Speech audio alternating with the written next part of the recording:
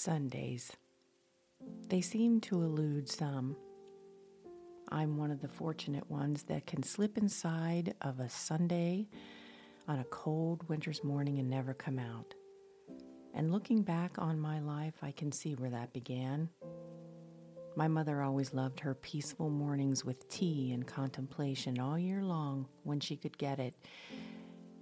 But Sundays for her were all about her teacup and her quietness, and like much of her time spent with those two things, December Sundays were a little bit different as they brought a kind of magical awareness to her. It was a time that enabled a different kind of peacefulness that fell over her that she gave back to her family. She was at her most beautiful self at this time of year. She would actually transform into the magic of Christmas itself, and every year she spoke a lot about her own childhood Christmases, and she did it with such a regaling of the kind of edge-to-seat storytelling that you could actually see into the scenery she verbally painted as she spoke about the beauty and the simplicity of her own childhood, the oranges in the stockings and the shiny new nickel that she and her siblings received on Christmas morning, the friends and family that would stop by later on in the day, and Aunt Shorty's. Aunt Shorty's strawberry rhubarb pies. Her extended family had lived just a short distance up the hill in Sailor Park. Now I remember those stories. I remember. And now I so appreciate those stories that my mother used to tell us, as I find myself holding on to them very tightly these days. As a child, Christmas in my family was filled with a very flurried and, well, it was excitement. It was merriment. It was truly our favorite time of the year in those days, beginning in the fall season. And Mom's enjoyment that she had provided to us, she also brought her children those winter memories and recreations of the past into our lives every year. My father worked most of the time on Christmas, but occasionally we'd have him in the mornings. But he'd pay for it dearly through a double shift that he traded with a coworker. When the famous book, The Night Before Christmas, was written, I'll bet that the author never dreamt that my magical mama could dance circles around that story. My mother was the epitome and the original author to Christmas imagination. Yes, she was. And she could bring all of the mystery and the verve to life each year when it came to her interpretation of the holiday. She carefully crafted a beautiful tree, more magnificent and different than the year before.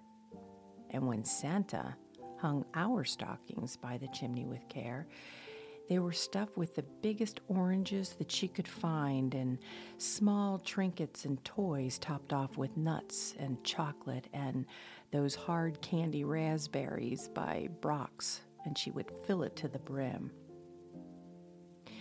Yes, sir, Santa did it with such perfection that you hardly didn't want to disturb anything when you saw the living room. Still, my little brother would want to rip into his stocking every year, but I would wait just a little bit longer after I would see what was mostly in his. I could expect almost the same thing. However, I knew mine was going to be just a little bit different because I, being a girl, I had girl things in mine. Eventually, though, the curiosity would peak, and I'd have to get into that bright red faux fur trimmed in white. The nuts would immediately go back into the nut dish, right on the lamp table. We received the most fabulous items each year, and believe it or not, my stocking was the best part. I knew how my mother viewed me with each passing year, by the surprises in a type of graduation that I would look forward to with nail polish and skincare and perfumes from Avon that she stuffed into my festive red boot.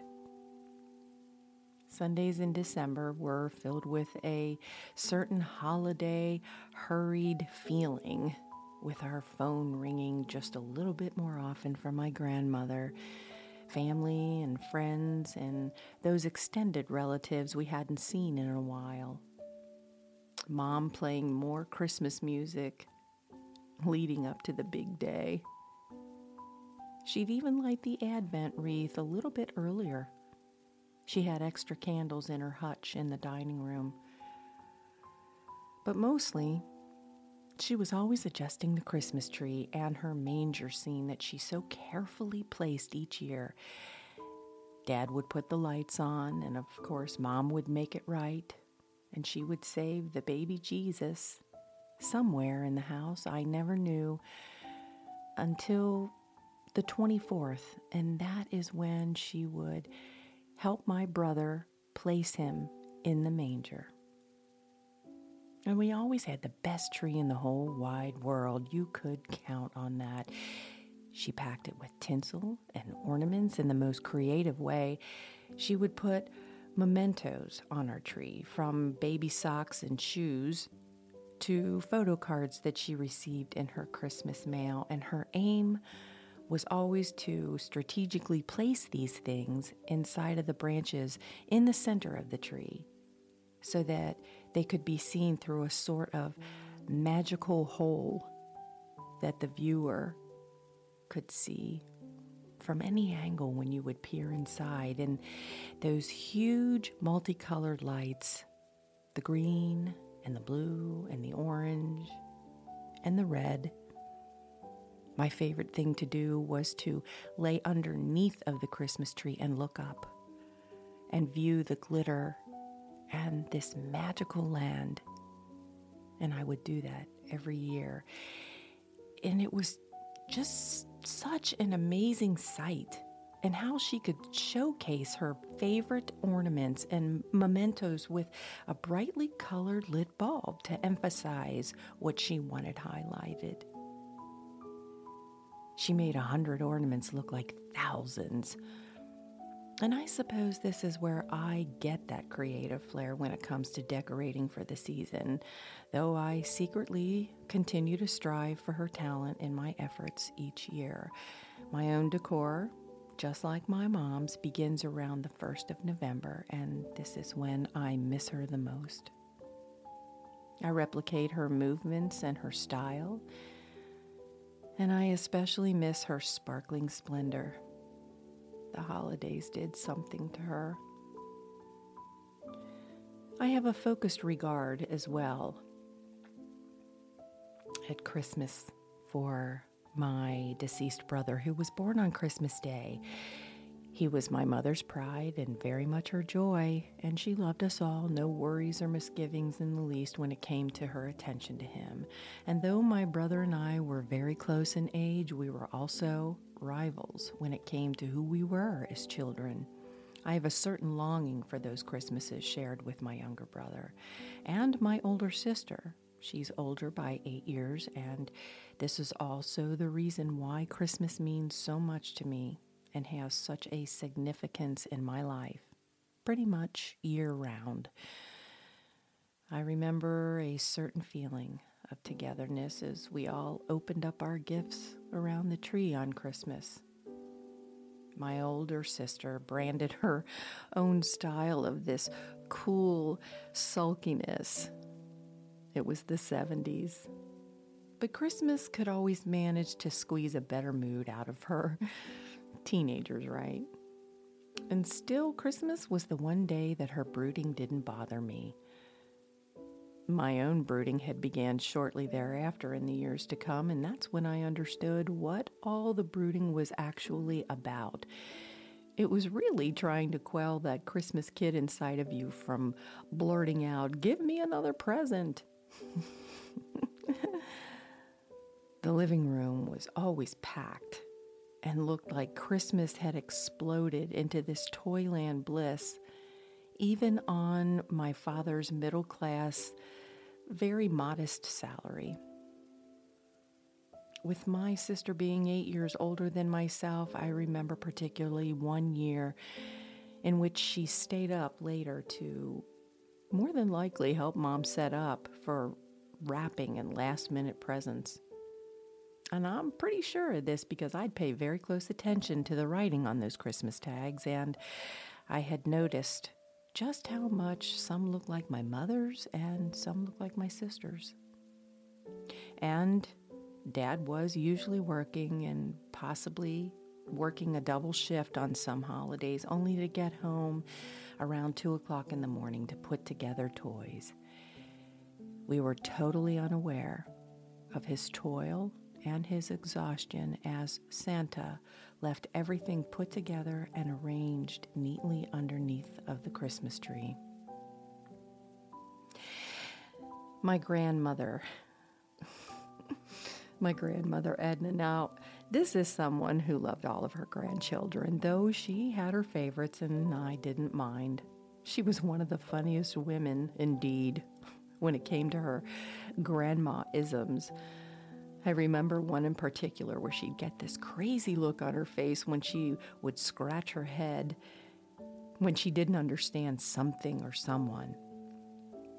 I also remember that she loved going to church, and she also worked later on in life after my grandfather had passed away. But as a child, she was rather a benign presence in my life, except on holidays. Christmas also being a happy time for her. And it was also business as usual when it came to holiday visitors and baking her famous raisin cake. She was proud of those cakes, and believe it or not, as a kid, I ran from her raisin cake because it was actually too sweet for me as a child. But I'm telling you, the aroma of the cinnamon could float anyone to the heavens within a 6-block radius. This is where my love for cinnamon originates. I'm sure of that. And it's also where I began to understand tradition. And as I sit this morning in Moon Pie Cottage, staring at my great-grandmother's tea hutch, snow falling quietly and gently, it's because of this that I realize generational love and its importance to a family. I understand the joy, the pain, and the sorrow of loss, and how tradition connects us all together, and how it impresses upon a soul. As I notice the wintry scene outside of my cottage window, the temperature weighing in at frigid on the outside thermometer, I'm reminded of the safe, warm living room at 545 Pedretti Road 47 years ago. I've noticed in recent days just how my mother's magical touches sparkle, and how the joys in the lights and the colors and the placement perfection was important to her. The Christmas decor that was hers is now mine. And I realize how I studied her expertise on both the meaning of the holiday and the art of all of it. And further, I'm seeing that I can truly understand that it was a spiritual art for her that has been passed on to me. And I can see through her eyes what she saw growing up in the Mahan family. She loved Christmas.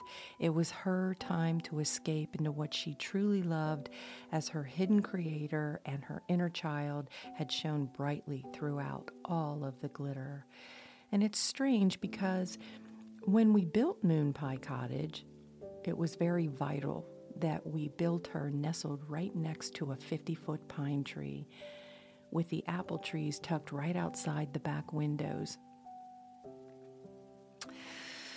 It was important. It was important to be able to face the woods behind us. And as the sun splinters its golden light through the trees and the brush this morning, it brings with it that familiar light that I remember on those December mornings as a child. Mom would get up early before anyone else so that she could have the tree lit for my little brother. Christmas was all that much more special due to the tone of the holidays around my brother's birthday. He was like a mad monkey, let out of his cage every year when we were kids. And looking back, I see now how I enjoyed his excitement. It added to the total crescendo of all of it, and so many things have become exclusively defined for me in their meaning, year after year after year, and I have become fiercely protective of my relationship to December, and anyone who intrudes on its peace suffers a huge door slam from me. And in spite of the parts that are very bittersweet due to loss and the pain of those losses, I am determined not to let the sting of loss reach me, especially on Christmas. That would be keeping me from creating more solstice magic. And then again, there's my great-grandmother Daisy, of whom I did not know, but I strangely feel as though I do, as I stare and appreciate at her corner tea hutch given to me by my aunt. It sits in the corner of Moon Pie Cottage, and it is stocked with organic teas in various favorited cups of mine and tea recipe books. This past summer, I had decided to pull it out of my laundry room. I was compelled, and I decided very carefully to give her a facelift while keeping the charm alive. It sat in my aunt's basement for decades, and I decided that a refinishing and a coat of paint in a light sky antique blue with some wooden decals that I had painted in an antique white.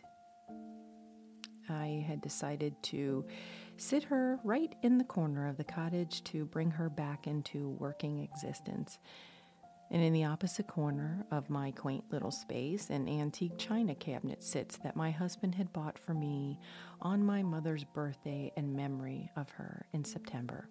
And it is filled with more tea, love, and mementos. Moon Pie Cottage is breathing life into Christmas past this year, while adding to the warmth of the present.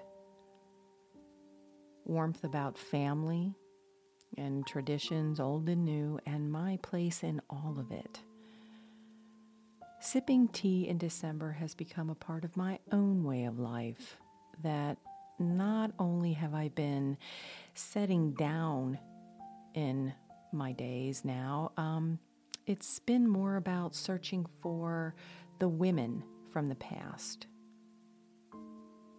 the women that I come from, who always weren't quite aware that I had been paying attention to them. And though I didn't know my great-grandmother Daisy, I see her each morning now, along with Edna, my grandmother, and my own mother, Virginia Louise. They are now more vital to me more than ever, even after the glitter fades. Merry Christmas, Mom.